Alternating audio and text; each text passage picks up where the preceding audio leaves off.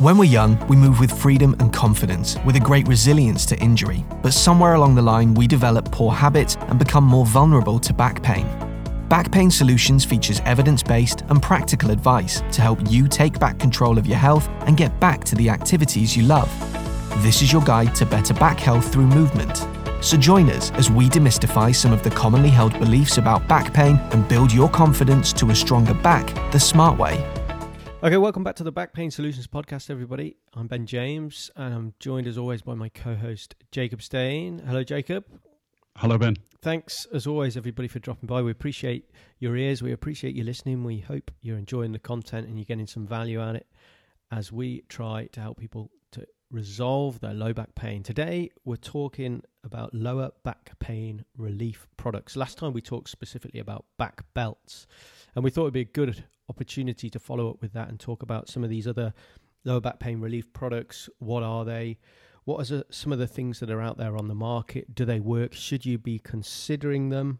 And will they help you with the management of your low back pain, or even just improving your posture, which is how some of them are marketed? So, Jacob, let's jump straight in. What are some of the things that you've seen before, some of the things that maybe patients have discussed, requested information about, or potentially even come in to see you wearing or using already? So quite often the things that I see are things like the foam roll or a posture corrector, pulling the shoulders back when you sit, or maybe a low back support. What I quite often speak to patients about, and some of them have it, is the sit-stand desk. Okay, yeah, sure. Becoming more popular, it seems. Yeah, it becomes more popular, and I think people are becoming more aware of what it can actually mean for them, especially if they sit the whole day, 5 days a week behind a computer. Yeah, absolutely. And when you say back supports, you're talking specifically about kind of other back braces in addition to the back belts, or are you talking supports for maybe seated posture, something that goes behind the chair, or maybe is for the seat of your car, or a bit of both, I guess? I think for this podcast, it's better that we stick with the lower back support when you're sitting in a chair. So specifically a lumbar support, so a low back support that gives, I suppose, support to the low back, not allowing you to slouch when you're sitting in a normal chair, or maybe in a car chair. Yeah, so we're not talking about back braces, like with other joints in the body. You get all these different back supports that you can kind of wrap around, and maybe it's a Velcro attachment that is around that low back. Very similar, I guess, to back belts, but a variation of a little bit more maybe generic. There's elastic ones, etc., etc. So we're not talking about those today. We're talking about back supports for seated posture, for maybe driving, that help to keep that spine in a more neutral position. We'll also talk a little bit about some of these other stretching devices. You mentioned foam rolls. There's other kind of wooden configurations of these things that you arch your back over, for example. Yeah, the back stretcher. Back stretcher, yeah. Plastic variations of that you see a lot on Amazon, various different colours, different kind of configurations of the same thing. And then also there's some newer technology, some of the things... I think one called the Lumo, for example, that fixes to your low back, or in fact this one you clip onto your t-shirt or your top, and it sends a message to your phone that you're slouching forward, for example. So it's designed to help improve that posture or make you more aware of that posture. So we'll talk a little bit about each of those, and then maybe talk a little bit about some of the research or lack of research regarding those products, because they're not specifically medical devices. So do they need evidence? And actually, is that a problem? So with regards to the back stretcher, Jacob, we've seen foam rollers before. Foam rollers are pretty useful and diverse in what we can use them for. But I think we have an opinion on those foam rollers and how they can be used beneficial. What are your thoughts on the foam roll? Yeah, I use the foam roll ideally for improving upper back mobility. Yeah, so through the thoracics, the kind of mid-upper back. Exactly. And then I'm not even talking about rolling the spine across the foam roll. I mean, more in a fashion where you're sitting on the foam roll and you just recline backwards. So the foam roll is lying along the length of your spine. So it's actually pushing against the spine, and so it helps you to extend, to bend back without you forcing it, of course. But what a lot of people do is they actually roll. Yes. And that's something we should discuss, I think. Yeah, because what you're saying is have that foam roller kind of vertical or parallel to the spine. But actually, I think an important piece of advice for people is when you're doing that, really the base of the spine, that kind of sacrum just above the buttocks, and also your head should ideally be in contact with that foam roller. Exactly. So actually, if you turn that foam roller so it's horizontal, then the problem with that is you're really arching your head and your back right the way over, and that can be pretty uncomfortable for people. And I think not only uncomfortable, I think we can talk about what it does to the spine.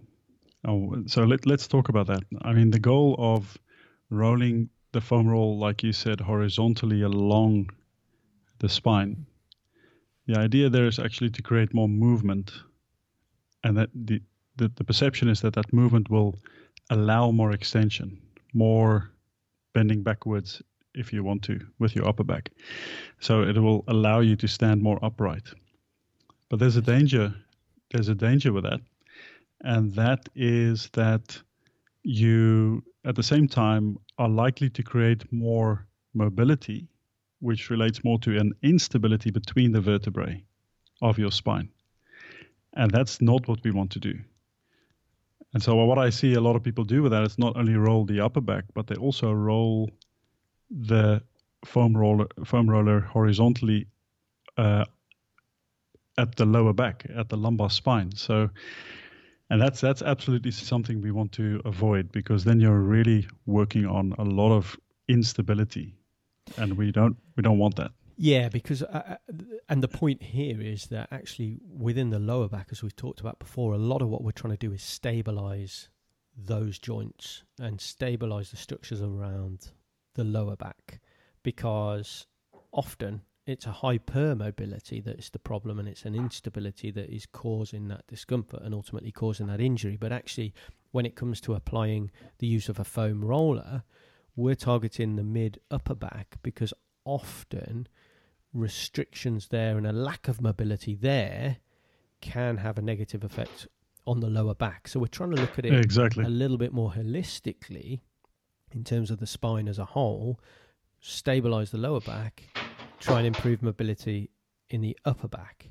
And obviously the problem with a poor application of that foam roller is, maybe we improve mobility in the upper back, but we're actually having a negative effect on the lower back, and therefore you'd be better off not doing anything at all, because you're just upsetting or aggravating the problem.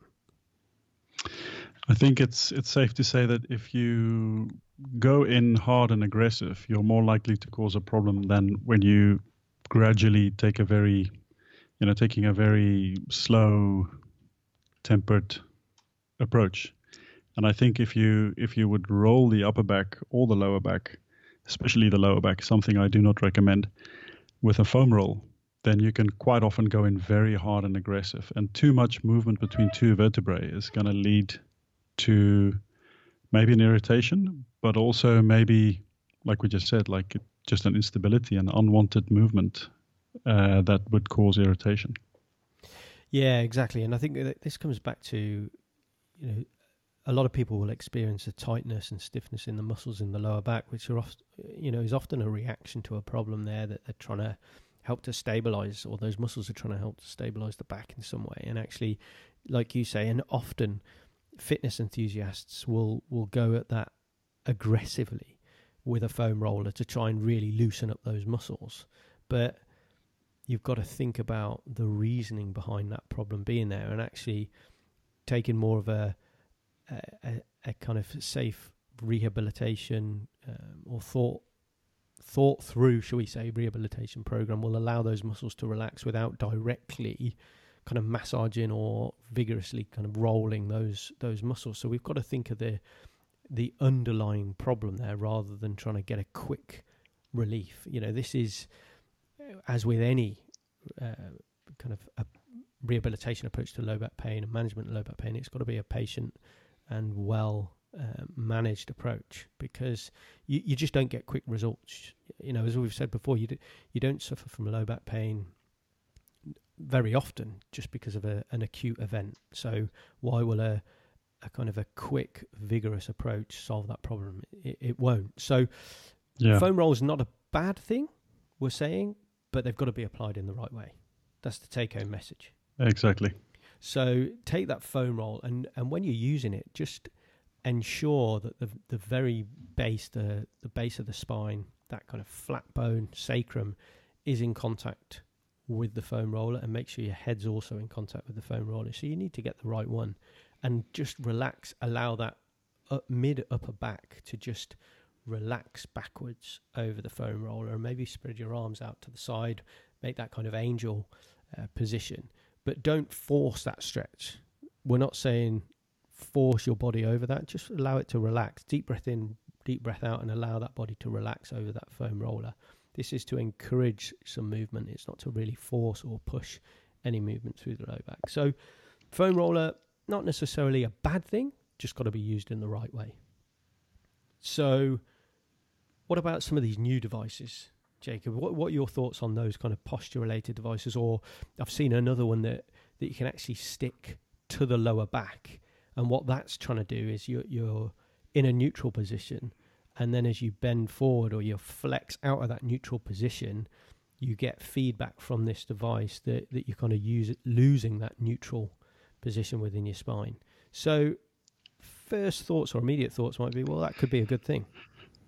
Yeah, I think it's a tricky one, because like you say, the first impression you get is that it's a good idea, because even if it's not just pulling you into a better position, it's telling you when you go out of a good position into a bad position. But the problem I have with especially, well, any posture corrector is, we want our posture to be dynamic. We don't want it to be a static, perfect posture the whole time. We'd like it to alternate between, if you're sitting, you want to slouch a little bit, you want to sit upright, you want to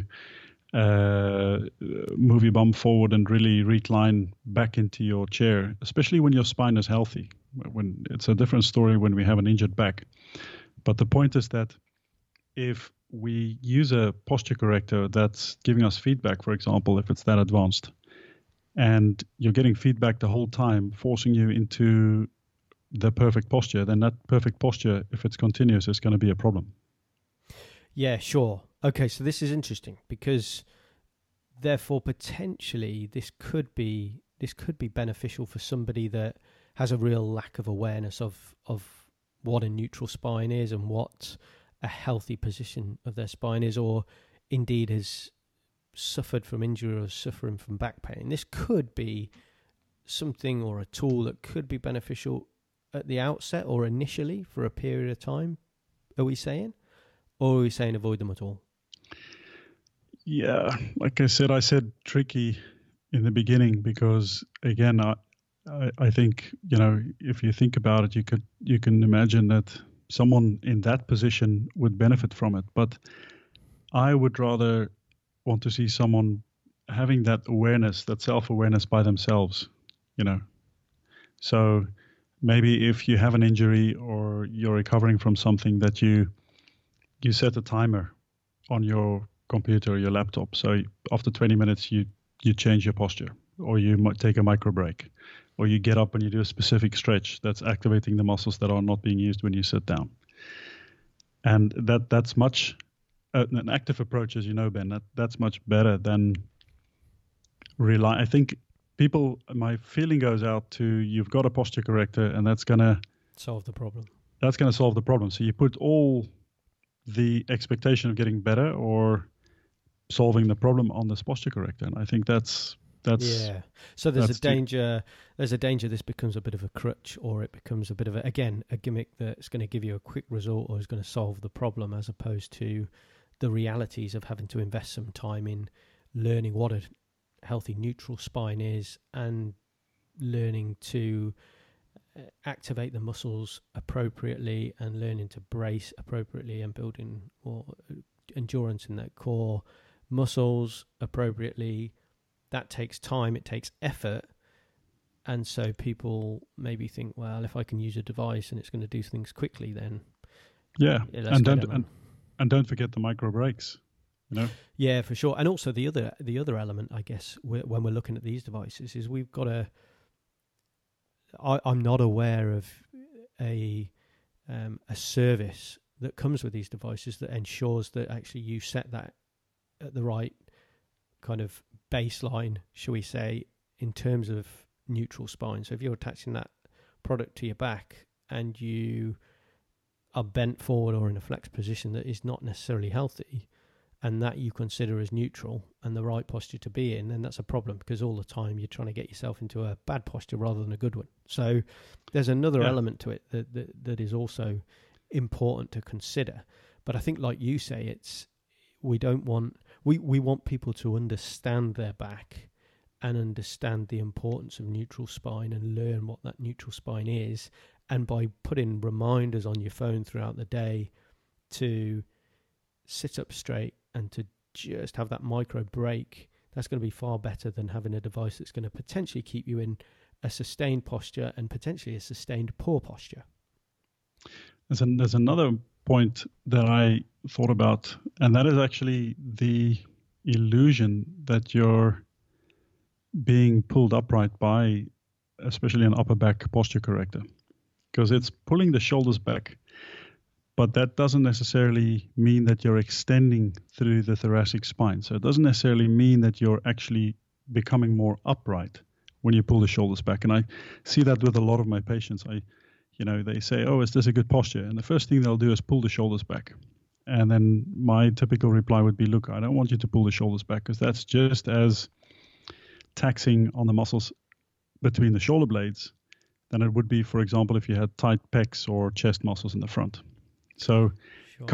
coming back to that good posture that you just talked about, we want extension. We want you to lift the chest bone into being more upright, and doesn't necessarily have anything to do with the shoulders. And I think that's what people see, is they see, oh, this posture corrector is pulling my shoulders back, and then they think, oh, that's going to help me to be more upright, and that necessarily isn't being upright.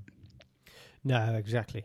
So, I think the take-home message with regards to some of these devices then is that they're not going to necessarily be a huge risk for you in terms of causing injury. Previously, we talked about back belts, and actually they can increase your risk of a bad injury if indeed you haven't suffered from a back problem previously.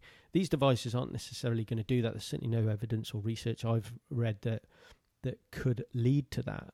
But it's trying to use a product for a quick fix rather than investing the time to learn and understand the body. And you need that education and that knowledge. Again, that's hopefully where some of the information and content we're sharing on the website comes into play to help with that journey. But the take-home message really here is that you're probably wasting your money with these devices, really. And if you invest the time, you're going to get a much better result. Exactly. Go for the active approach. Take your time. Hire somebody if you need to help you to figure that out. And once you've learned that and you understand your body, then you will take that with yourself in everything you do. Sure.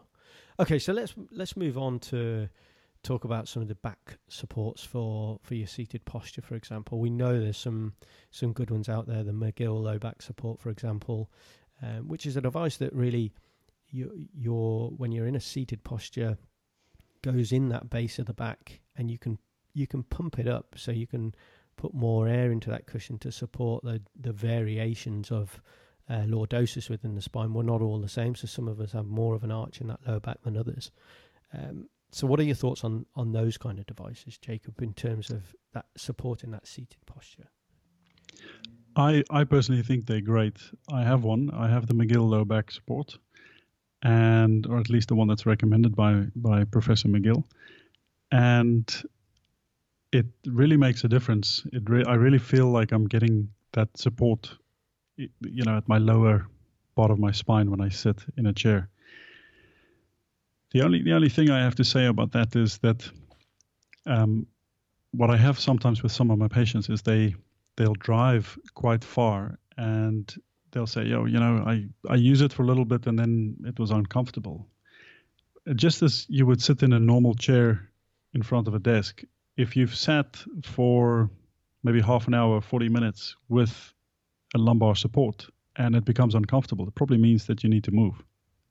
Well, I was going to say, I was going to play devil's advocate and say, well, why should a low back pain support for sitting in a chair be beneficial when something like one of these kind of posture related devices that helps to keep you upright is, we're saying, avoid. But what you're saying again is that, maybe it can be part of a rehabilitation program, but it again is not something that is just going to solve your problem.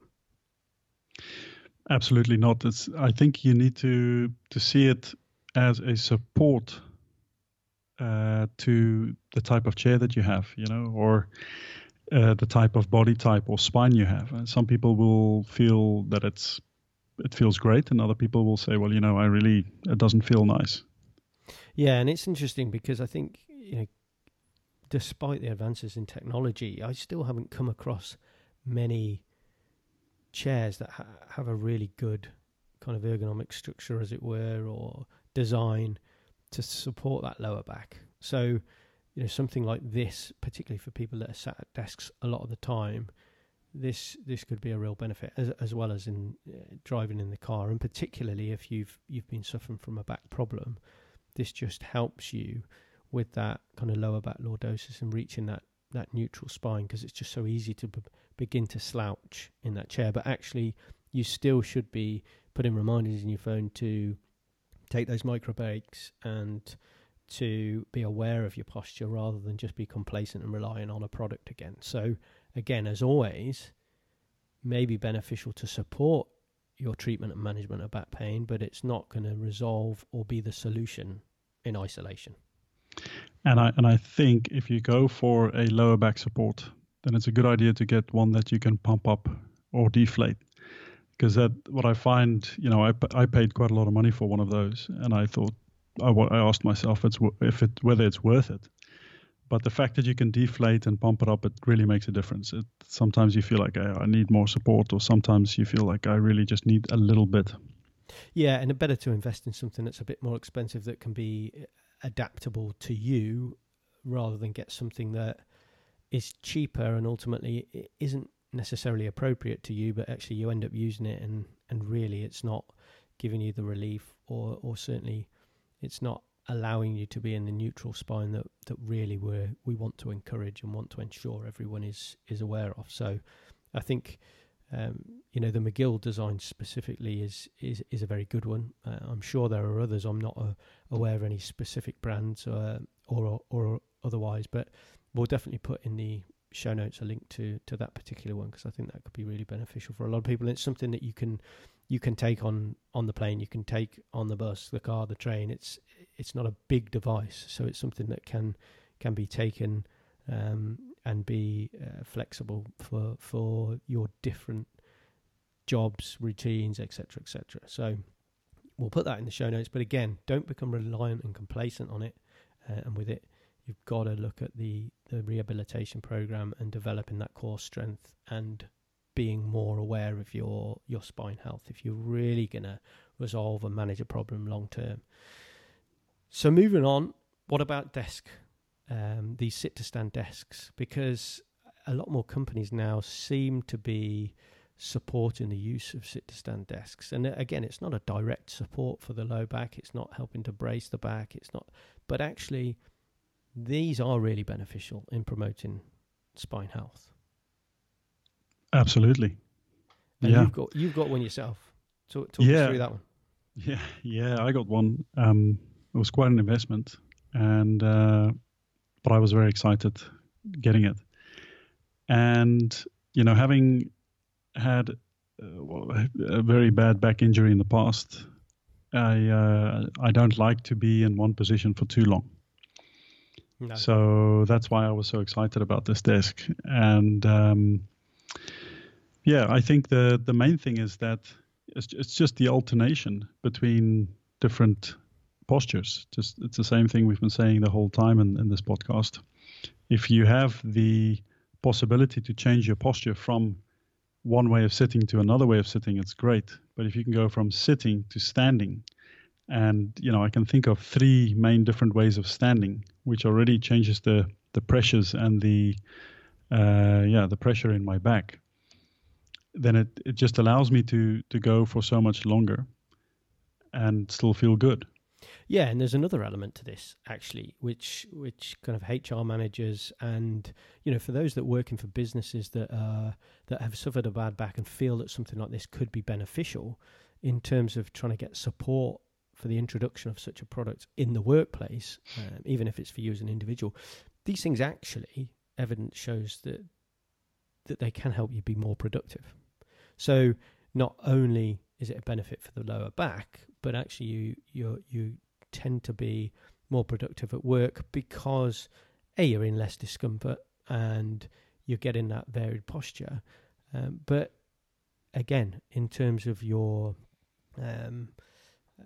direction of attention and things, these things are evidence shows are beneficial in that regard. So if you're trying to sell it into the company, then maybe speak to HR and look up online how they can help you be more productive, because if it's going to help you get it in there and get support for it, then all the better.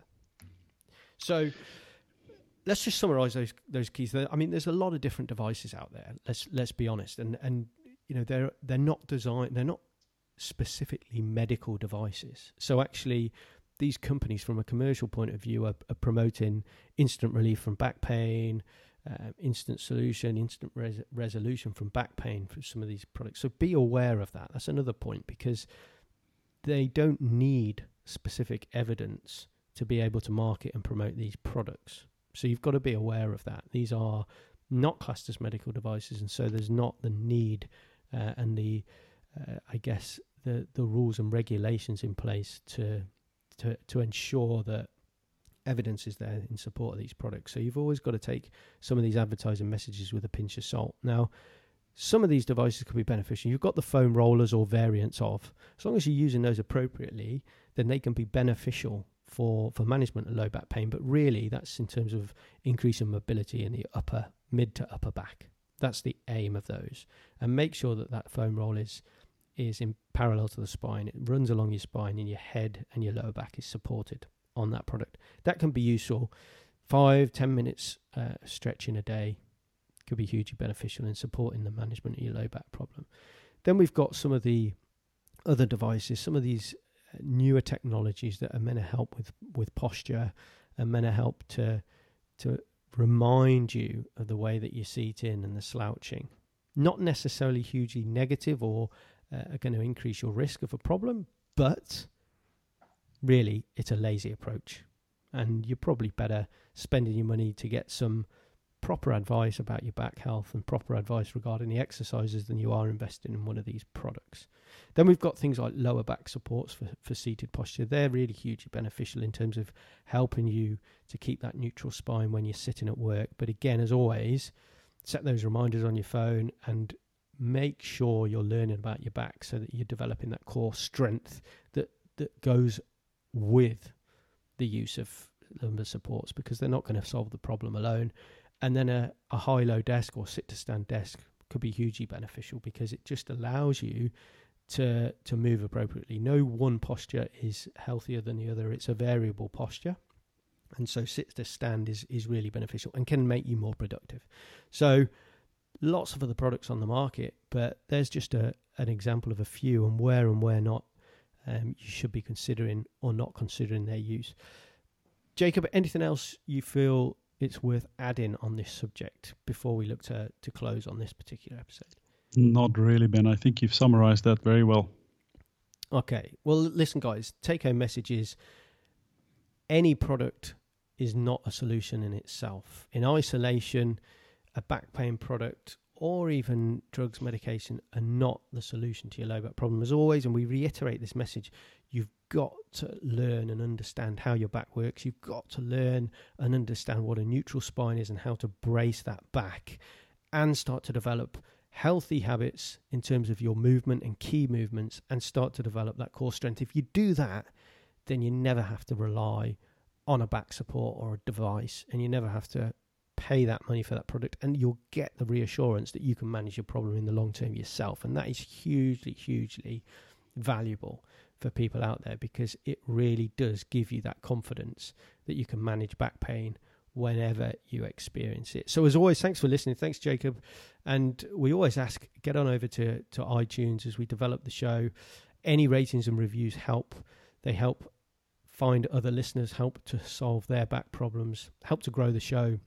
And head on over to the website. We've got a free ebook to help you start to take control of your back pain within 7 days. What do you need to know to start to take control yourself? So as always, thanks for listening, and we'll be back again soon.